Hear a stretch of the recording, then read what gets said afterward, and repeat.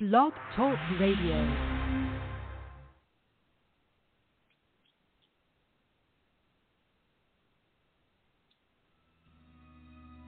For more information. And it's Blog Talk Radio, and here we go. Blog Talk Radio. This is APSATS Radio, Help for Partners After Sexual Betrayal. We talk about it here. Betrayal trauma. We are APSATS certified clinical partner specialists and coaches who have been trained to help navigate you through this crisis. There is nothing we won't talk about. So I've got Amy on the line. Amy, welcome to the show. What's your question? Well, I have a question about what healthy sexuality looks like when a sex addict is in recovery. One of the things we know about research and sex addicts is that they don't necessarily want sex with their own wife. And so to me, that says he's in really good recovery because he does want that with you. He has been 2 years sober. He has been in 3 facilities. And I suspect that's how he's wanting closeness with you. That's exactly right. We know that to be true, that sexuality in healing partners takes on a lot of different looks. There is not one look for sexuality, and the same goes for sex addicts. However, more often than not, when a sex addict is in good recovery, he wants his wife. He wants that closeness. He wants that intimacy. And so what does that mean? That means that she gets to decide, what does she want? Some women don't ever want to have sex again. Some women need the time to heal their brain before they can heal their sexual relationship. And that makes so much sense, doesn't it? It's hard to be close with somebody if you still don't trust them. Okay, we know that. And as a result, we encourage couples, and certainly the partner, to pay attention to what feels comfortable and what feels safe. It's so important to do that. It's important to know that you have the right and the choice to pay attention to your body, your emotional needs, your sexual needs, and figure out it's going to keep you safe. Truly, that is what works best. Hi, I'm Carol Jorgensen. She's here for APSATS.org. That's APSATS.org, the partner-sensitive training organization that trains coaches and clinicians all over the world how to be safe. And, you know, that means choice. I was working with a client who she actually had worked with another coach, not one of ours, and she was shamed for being a victim and actually wasn't even allowed into another group. And I said, what? What do you mean, being a victim? Because although I experienced this woman as passive, I didn't see her being a victim. She didn't feel safe with her husband and had insisted that they live in separate homes. That's a woman who knows what she wants. And she did have a lot of questions, but who doesn't when you're going through this, right? So the truth of the matter is that I said to her, do you trust me? And she said yes. And I said, do you believe that I would share with you my truth? And she kind of looked at me. And I said, my impression of you. And she said yes. And I said, because I don't see you as a victim at all. I see you as a woman who is unclear and unsure as to whether she wants her husband back. He didn't pass a polygraph. He is denying a lot of behaviors that she really thinks her gut says he participated in. And she said, intuitively, I know what I know, that he's not giving me the evidence. And I said, because I follow that APSATS model, you know what? If you are a betrayed partner and you don't know what you need or want now, there is nothing wrong with you. That really means that you're not ready. And listen to that, because the last thing you want to do is make a decision too soon. If it takes 3 to 5 years for the brain to heal from post-traumatic stress, complex post-traumatic stress, anxiety, if it takes that long, then I'm here to tell you, you need to take your time. That's what we believe at APSAT. There is no right or wrong, but you are now in the driver's seat. Oh, I know it doesn't feel like you are because you're not getting what you always wanted, right? But the truth of the matter is that you get to decide to the best of your ability what you need and want. And when you do that, you are keeping yourself safe. And we know that that is so important. We know that you need that to proceed. And if you're not ready to proceed, hey, guess what? Then it's not time. And if it's not time, then guess what? Take the time you need. And when you do that, you are much more likely to make the right decision. And we want to support you in that. You deserve that. And that's what we're here for. Now, we'll talk to you about how to keep yourself safe and stable. And we'll talk to you about how to grieve and be angry and work through that. What I do know is that this is the worst thing probably that has ever happened to you. And when that occurs, then what you need is some time to figure out what works best for you, right? And when that happens, wow, that is so, so important. Why I believe that it is really essential for you to have a coach or a therapist who gets partner betrayal. And when you get a coach or a therapist who gets it, then what I know is that you really work together as a team, understand how to proceed next. And we take it in small chunks. We don't expect you to know what is going on. We kind of walk you through what we believe is going to help you to understand, right?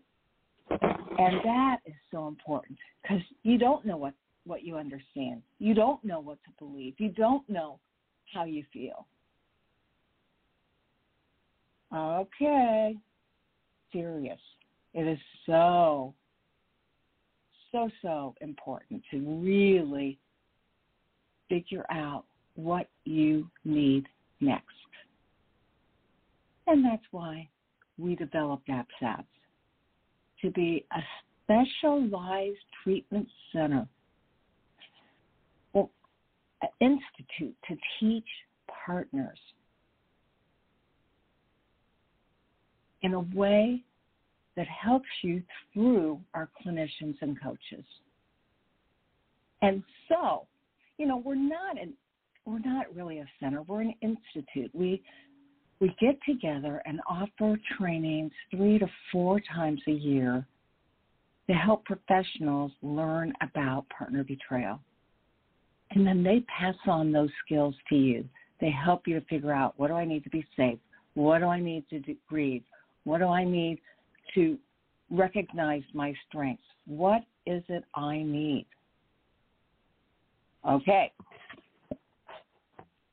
I love the fact that you are working so hard to get through this, and you don't have to do it alone. Now, today I am super excited because, wow, we've got somebody who's going to talk to you about complex trauma and betrayal trauma and help you to understand how they intersect, how it plays out, what is happening to you, right? It's important to understand what's happening to your body, what's happening to your mind, and what is happening to your soul. And so that's why we're here. And I love that you are with us. You know, because what I know is that, wow, what you've been through is like being run over by a Mack truck. You know, so many of my clients say that exactly. They go, oh my gosh, it's like he ran over me with a Mack truck, and then he kept running over me over and over and over again. And that really is how it feels, especially if you are grilling or drilling or begging or pleading for answers to things, and then you get them, and you're hit again with that sinking feeling of, oh my gosh, how many of these staggered disclosures can I take? And that, of course, is what we want to decrease. And so that's why we beg you not to keep asking questions. We ask you to ask for a disclosure. Because when you do, what happens? When you do that, let me promise you that you'll get the truth all in one place with a trained professional who is working hard to make sure that you get the truth, the facts, all that it has to offer. Now, it's hard to hear the truth. We know that. But we also know that when you get the truth, it helps you to make an informed decision. And while you're feeling all this stress and press and trauma, it's hard to make decisions. We get your pain. We really do. APSATs get your pain. That's why they train clinicians and coaches to help you. And if you want to find a coach or a clinician in your area or with a specialty that you need, divorce coaching, gaslighting coaching, post-traumatic growth coaching, older women coaching, go to apsats.org, and that's apsats.org. Get on the website and look for Search a Professional and find somebody that works for you.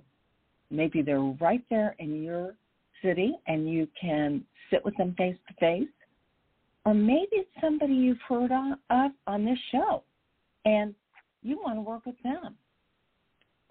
So I am today so excited to be talking with Amanda Elliott Asproni, who is a professional life coach and a registered mental health counselor intern, and she really wants to help you understand betrayal trauma. So, Amanda, welcome to Betrayal Recovery Radio. How are you? I'm good this morning. Thank you for having me. I'm excited. Me too, because everybody wants to know about betrayal trauma, and they want to know the difference between post-traumatic stress or complex trauma or anxiety disorders. I mean, they just want to know what's going on within them. And so you're going to be talking about that today. Is that correct? Yes, that's correct. Okay, so tell me a little bit about your journey and how you got involved in this very important work. That's funny. I always ask myself how much disclosure I'm going to do in a situation with clients and how much I'm not. And so before this podcast, I thought, oh, should I self-disclose or not? And then, yeah, you just made that decision for me. So thank you. I got into this field through my own experiences with betrayal trauma, which is also how I became educated with the difference between complex trauma and betrayal trauma. When I was first, a client in this situation, I was put in several different groups with other women with betrayal trauma, and I quickly noticed the difference between how they were responding to the situation compared to how I was. And I went back to my counselor, who is Rick Reynolds, and I said, I don't get why these women are handling this situation so much better than me and healing faster than me. And he said, because you have complex trauma, the betrayal trauma blew the top off of everything else that you had been suppressing down to survive all these years.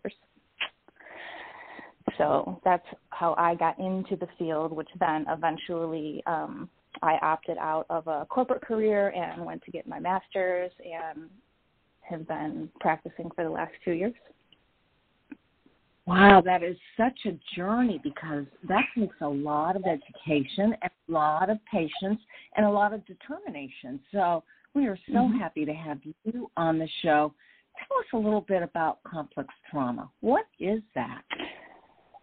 So complex trauma is basically when you have a series of situations that you have tried to survive in your life that you have had a trauma response to, but you haven't ever had any treatment for it. Pretty much goes kind of under the radar. You do your best to function properly, and then you have what they call like a significant final event, which in cases where, we are working with betrayal trauma can be the betrayal trauma. So it takes everything else. Maybe there's childhood sexual abuse. There could be neglect and abandonment growing up. There could be physical assault, bullying, any different series of types of traumatic events. But the betrayal trauma is that last event that then takes everything and puts it in a pot and mixes it together and explodes. So it's a series of traumatic events linked together. Okay, and so obviously partner betrayal trauma complex, or no? Can you tease them away? Okay, so tell us the difference.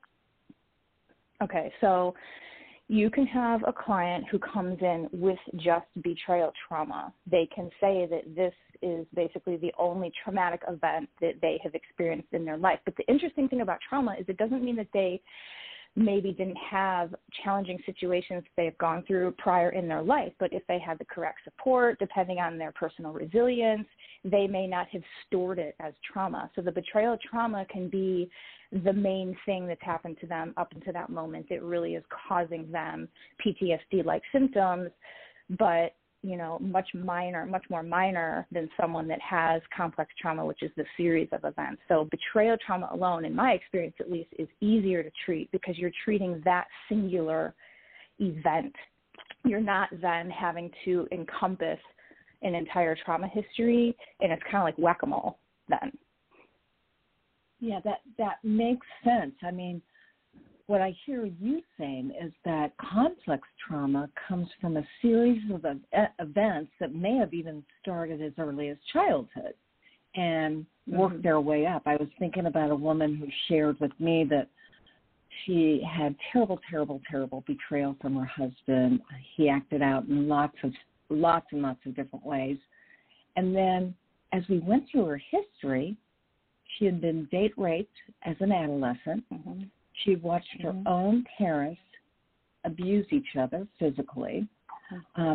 She had been molested as a child, and she had complex post-traumatic stress and complex trauma. So how do you work with somebody to try to determine what traumas they've had in their life? I think the first thing I look for is how are they responding to what we would consider like the typical or normal treatment plan for betrayal trauma. And I start ruling things out, like is their unfaithful spouse doing their work? Are they working to become safe? Okay, check. Are they attending weekly therapy sessions? Are they okay with starting group? Are they trying to work on self-care? Have they tried psychotropic medication, to manage the compulsive rumination, the anxiety, the depression, and the fear that comes in just with normal betrayal trauma?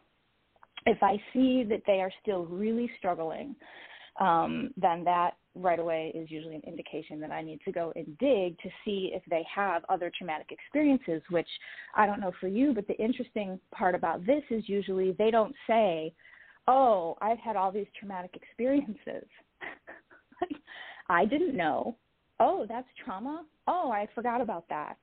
You don't even know. And so I start to ask them, and then the way that a lot of clients coped is they minimize it subconsciously, so then you can kind of have these funny conversations where you're arguing with them. No, that was traumatic, and this is how you responded to it. Oh, because people think of trauma always with a capital T, right? A Vietnam vet that came back from war, watching your best friend have a car accident and die in front of you, like really big traumas. But, there's these, and even with sexual abuse, right? Oh, well, I wasn't raped. I was just XYZ.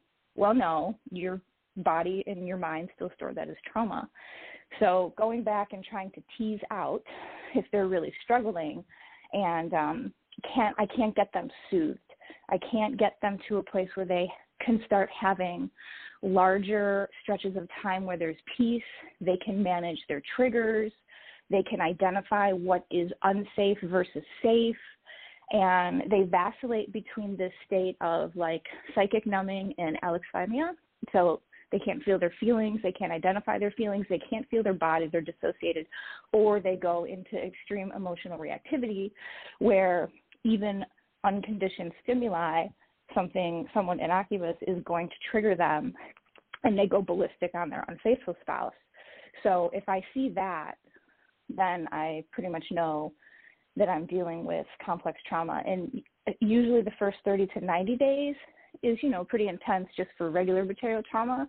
So you kind of put it on a timeline and start watching. Well, that makes a lot of sense. And so you really get some experience with this, and then you can almost predict, although everybody is different, the timeline that will actually work for them in getting healthier.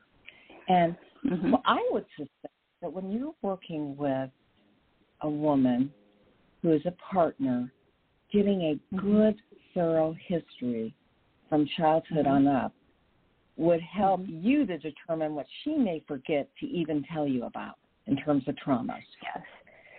Yes, and that works usually, unless you have situations like I recently had one of my groups running, and in the middle of the group, a woman that I've been working with for over a year, she just starts talking about an incident when she was a teenage girl where something inappropriate happened with her much older brother-in-law. Now, I had done an intake with her. She had worked very hard. She was very diligent. She did not exclude this information when I asked her.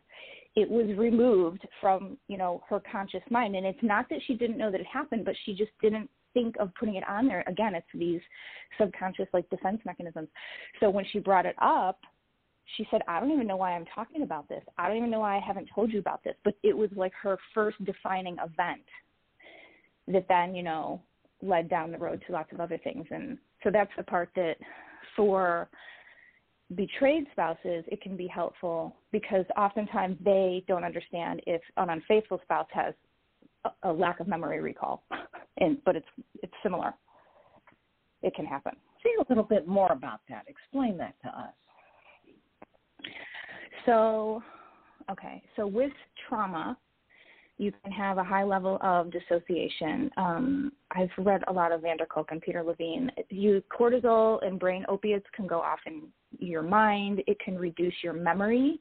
It can reduce your memory recall, damage to your hippocampus over time. So people can actually forget details, or they can forget certain instances, or not understand the significance to even bring them up, because they're kind of like shoved off into a corner of the mind that something tells us, we know it's there, but we don't really go there. Okay, that makes a lot of sense. And you're using a lot of big words to describe different parts of the brain, right? Well, no. Sorry, yes. It's interesting that so oftentimes our partners know so much of this. They've read it, they've heard it, because they did want to understand what's happening to their brain. They did want to know why they can't think anymore, why they can't speak. And now you're sharing with them, you may have even lost some parts of your memory. Now, do you believe that that memory loss is a result of complex trauma, which I know you said, but does that mean that that memory loss, that then gets filed in the unconscious or the subconscious? What do they do with that memory? It's interesting. So what I have read when it comes to the hippocampus damage from cortisol being high over time, the disassociation, in that case it says that there's irreversible brain cell death.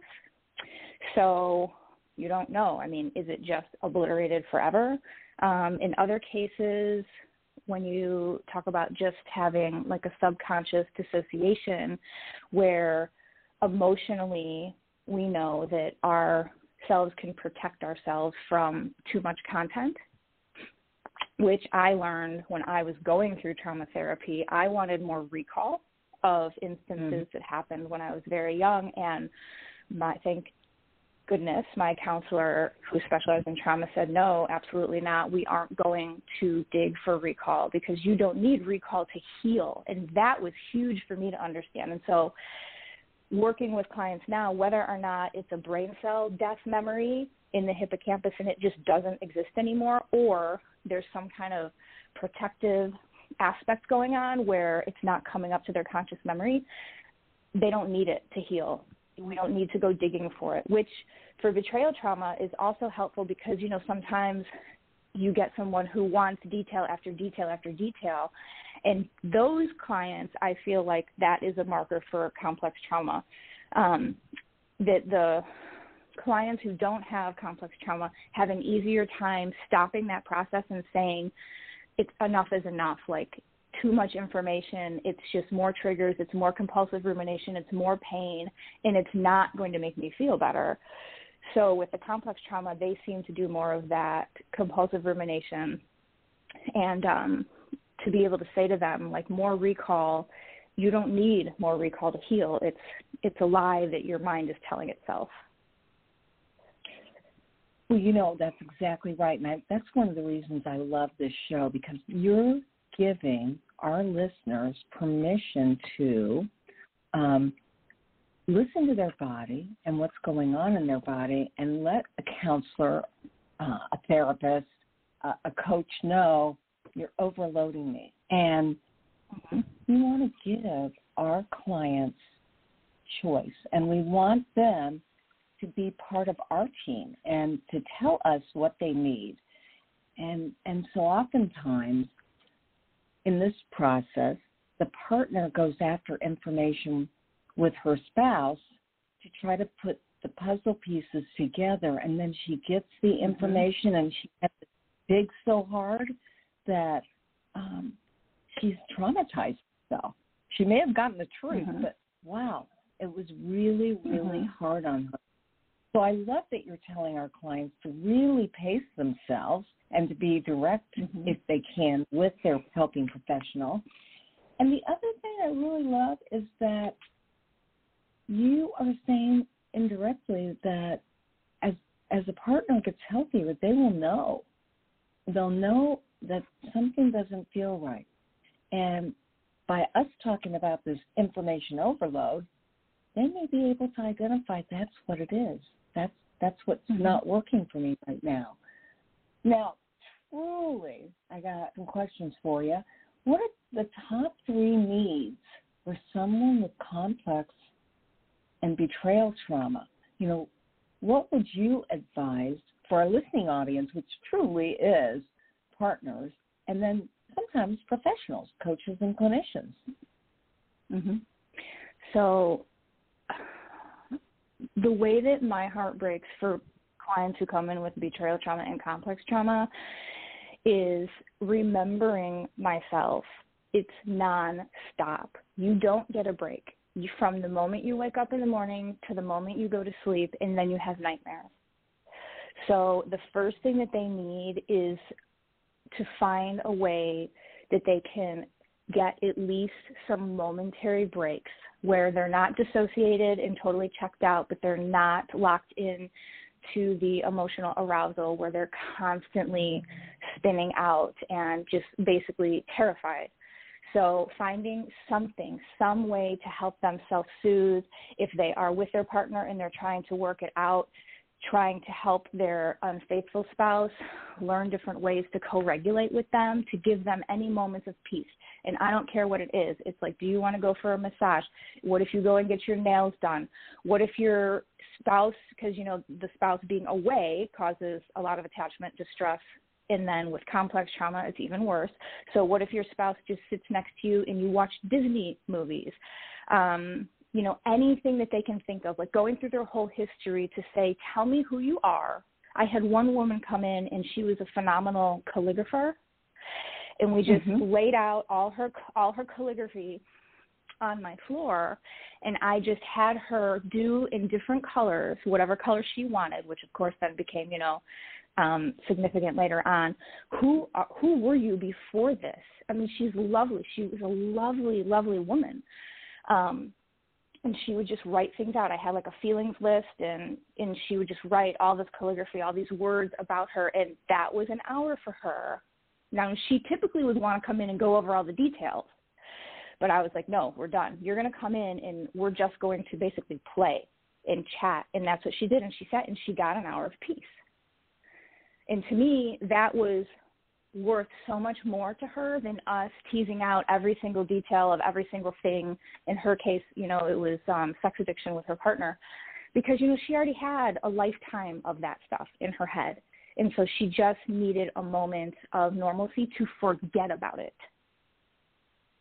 and give her body and her mind a break. No kidding. Amanda, sometimes I will say, you are going to go on a podcast and book vacation. You're not going to listen to any more podcasts for a while. You're not going to read another book on either sex addiction or partner betrayal. Your brain needs rest. Yes. My Rick would tell me, okay, you have to listen to Richard Rohr, who does, you know, like uplifting spirituality on repeat. And I had 3 audiobooks by him, and that's all I was allowed to do is listen to Richard Rohr, you know, for all the waking hours for months. So, yeah. We put a moratorium on recovery work for them. Well, and it's interesting you bring him up because, of course, that is not SA or SAA literature. So it is not advocated in 12-step groups, but so many 12-step groups, after the group, they say, if you want to get a good book that's going to calm you down and teach you peace, get some of Richard Rohr stuff. So he's got a phenomenal relationship. Yeah. He has an amazing voice. So audio, I have them do audio with certain authors because it's the voice also that is soothing. Here we go. You know, so oftentimes we're empowering the partner to get healthier and to increase their intentional self-care and learn how to manage the triggers and the anxiety and the stress. But truly, because I work with couples, I also want the unfaithful spouse to support the partner, and eventually I want the partner to help to support him. So I'm going to ask you, how can unfaithful support their partner's recovery especially when there's that dual diagnosis? What can he do, or what can she do, depending on who's the addict? So I use a lot of ego state therapy, which is similar to transactional analysis. And so to just make that super easy to understand, I try and externalize the aspect of the betrayed spouse that is the complex trauma in the same way that I will try to get the betrayed spouse to externalize the infidelity or the addiction that's present in their partner. So it's a separate entity. And so what I try and teach the unfaithful spouse or the addict is, number one, you need to get educated so that you can develop a proper amount of empathy to understand, oh my gosh, I don't understand why that triggered you. You know, I don't understand why you're not getting better like so-and-so's wife that I know from my group. You know, why do you have to just get angry? So they need to start understanding themselves, their own psychoeducation, to understand the defense mechanisms and how rage and anger work as, you know, a chemical way to get a hit, to get away from the pain and the fear. And so they need to get educated first. And then second, when it comes to co-regulating, it's like a code word. And if you know that your spouse just went into complex trauma mode where they're out, I teach them the brain stuff. I point to the front of their forehead like I do my 11-year-old and my 6-year-old, and I say they are out of their prefrontal cortex. I point to the back of their brain. They are in their amygdala. You're now dealing with like a 2-year-old. You don't rationalize with a 2-year-old, and you go into mode. Like the mode is just to get them regulated. You're not going to argue with them. It is, you externalize it. Now you see the complex trauma activated, and your job is to just try and get them back to earth. And that to me is them showing love. And so, what would that look like for partners? What might you say? What might she say? What would it look for the partner if they were doing that for the unfaithful or the addict?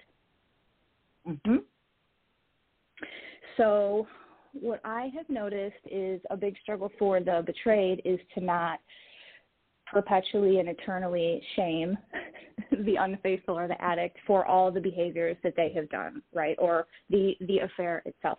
So externalizing, like this is a different ego state that went into this behavior for all the different reasons that it could have happened. If the betrayed spouse is trying to heal the marriage, that's what I will point out. You are not in a divorce attorney's office. You are in my office. So no matter who you don't want to admit it to, you're here because you are trying to work towards reconciliation. So we have to separate what he did from who he is. So it's this different entity, and we're going to try to understand it, and then we're going to try to develop cross-empathy. And these are the things that you are going to do to try to work towards healing. Whether or not it's doable, we don't know, but that's what we're going to try to do. So when they get into the story or the details, I try to shift them to do it from that frame so that you can't work towards healing and be partnered with someone that you demonize for the rest of your marriage. So how do you develop cross-empathy to see, like, they didn't just wake up one morning and make these choices? That makes a lot of sense. Obviously, you know your stuff, and you know how complex this gets, and you're breaking it down and making it very simple to understand. Would you share with our listening audience what a dual diagnosis is? What would you normally see in clients if they had a dual diagnosis? So with a betrayed spouse, for example, you can have the dual diagnosis of PTSD with anxiety, with OCD. With an unfaithful spouse, I mean, you can have a dual diagnosis of depression with anxiety, and they can also have PTSD. So, you know, where there's one, there's usually 2 or 3. We know that, which just, again, makes your treatment planning that much more complex. And I feel like that's important. I feel like some clinicians, and I'm still relatively new, some clinicians don't like to disclose the diagnosis, but I feel like it's empowering. Sometimes I'll have arguments with, oh my gosh, is it sex addiction or is it problematic sexual behavior, whatever, diagnostic label we want to throw on it now.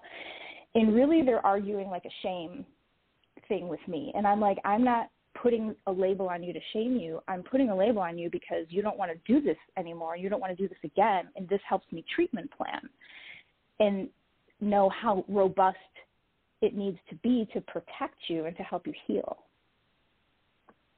No, I am absolutely a proponent of that. I don't want to label people per se, but if they have a diagnosis, I want them to know how I've diagnosed them and what that means and how they can get healthy. And to be real honest, sometimes, well, more often than not, I should say, when they understand their diagnosis, it's empowering because they don't feel crazy anymore. Yeah, it's defined. Yeah. Yes, I feel like it can be freeing. I agree. And same with narcissism, the new dirty word. I think first it was sex addiction, and right now it's narcissism. And that's something also that I track for. And so explaining to them, there's a great book by Malkin called Rethinking Narcissism, and it talks about it being on a spectrum, and that there's healthy narcissism. Narcissism as a whole is not a bad thing. Really successful people have healthy levels of narcissism. And so I explained the spectrum approach to both of them. I mean, when I came in, I was on the spectrum for sure. And Rick used to tease me about it, on being on the grandiose side. And it's like, we're just going to track where you are because, again, this helps me help you to say, hey, I had one client recently who is doing so much to try to help his betrayed spouse. She has wicked complex trauma, and she's coming into her second year. And he yells on session one day, I've been perfect. And I burst out laughing. And I was like, that's hilarious. And I mean, he's done so much work, but I teased him about, because he, had a lot of grandiosity with the narcissism. And I said, you've done amazing work, but let's not use the word perfect. And we all laughed. I get that. Absolutely. So, again, I'm so glad to hear that they're looking at narcissism on a spectrum, because it is the new dirty word, and so many people just automatically stamp the addict with narcissism. And to be honest, I don't find that I have many narcissists in my practice, and I work with a lot of sex addicts.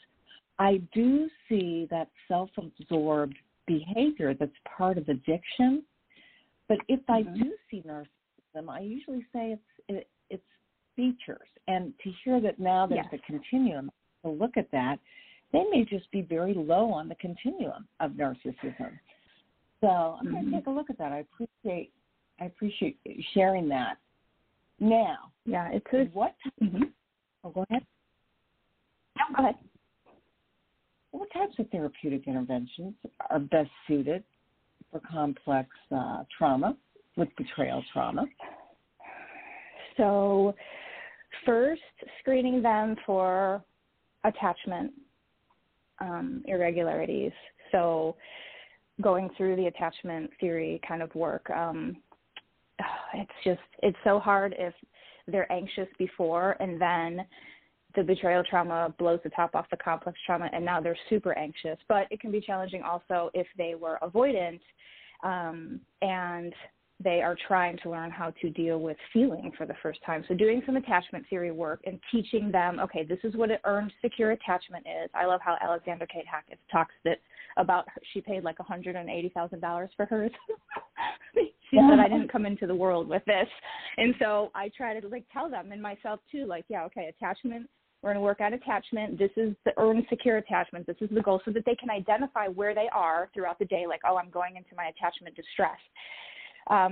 Ego state therapy or transactional analysis. So identifying, I have one client who is this larger-than-life woman. She's so competent. She's beautiful. She's amazing. But she has this warrior woman ego state that developed out of, how she had to survive as a child. And she keeps, throwing that at her unfaithful spouse. And so I've identified that, like, how's your warrior woman doing? Because we need to talk to her and then ask her to step aside so that we can get into your softer, heart-centered self that's the one trying to fight to save this marriage. The warrior ego state, continuously slice and dicing your spouse, it's counterproductive. We don't need to do that anymore. So ego state therapy, obviously some kind of trauma work, so EMDR, neurofeedback. I do emotional transformation therapy, which is a relatively new one, but similar to EMDR, so some kind of trauma work. And then I'm really a huge proponent of experiential work. So psychodrama, visualization, anything kind of bringing in music or art, depending on what the client gravitates towards naturally, but the experiential thing to get you to connect somatically to your body, your emotions to your body, and get the words out of the way. Because we know with trauma also you lose your, what do they call it? I wrote it down because you have a deficit of verbal articulation, and experiential is awesome for that because it's just not so talk therapy-y. Well, I agree with you 100%. As a matter of fact, I'm creating a couples certification, and I go into how important it is to do experiential to release and relieve so much of the trauma that's stored inside the body. I am telling you, you have been amazing, and we need to wrap up the show. I so appreciate all of your wisdom, and we have got to have you back on because you have triggered in me the desire for our betrayed and betrayers alike to understand themselves better and to bring this stuff up with their practitioners. So you and I both know this takes 3 to 5 years typically to heal, and yes, we've got to start the conversation now. So Amanda Elliott Asproni, it was so good to speak with you today. And how can people get a hold of you if they need more information? My website is healingaffairscounseling.com, and my email address is amanda@healingaffairscounseling.com. So contact form on the website or just straight email works for me. I'm simple. I love it. Thank you so much, and you make it a great day. You too. Thank you. It was great talking to you, Carol. Bye-bye. Bye-bye. All right, so we are going to have her back on so we can find out more about complex post-traumatic stress and trauma and help you to heal. You're listening to Betrayal Recovery Radio. I am Carol Jorgensen-Sheeds, and we are APSATS, the organization to help you with betrayal trauma. Talk to you soon.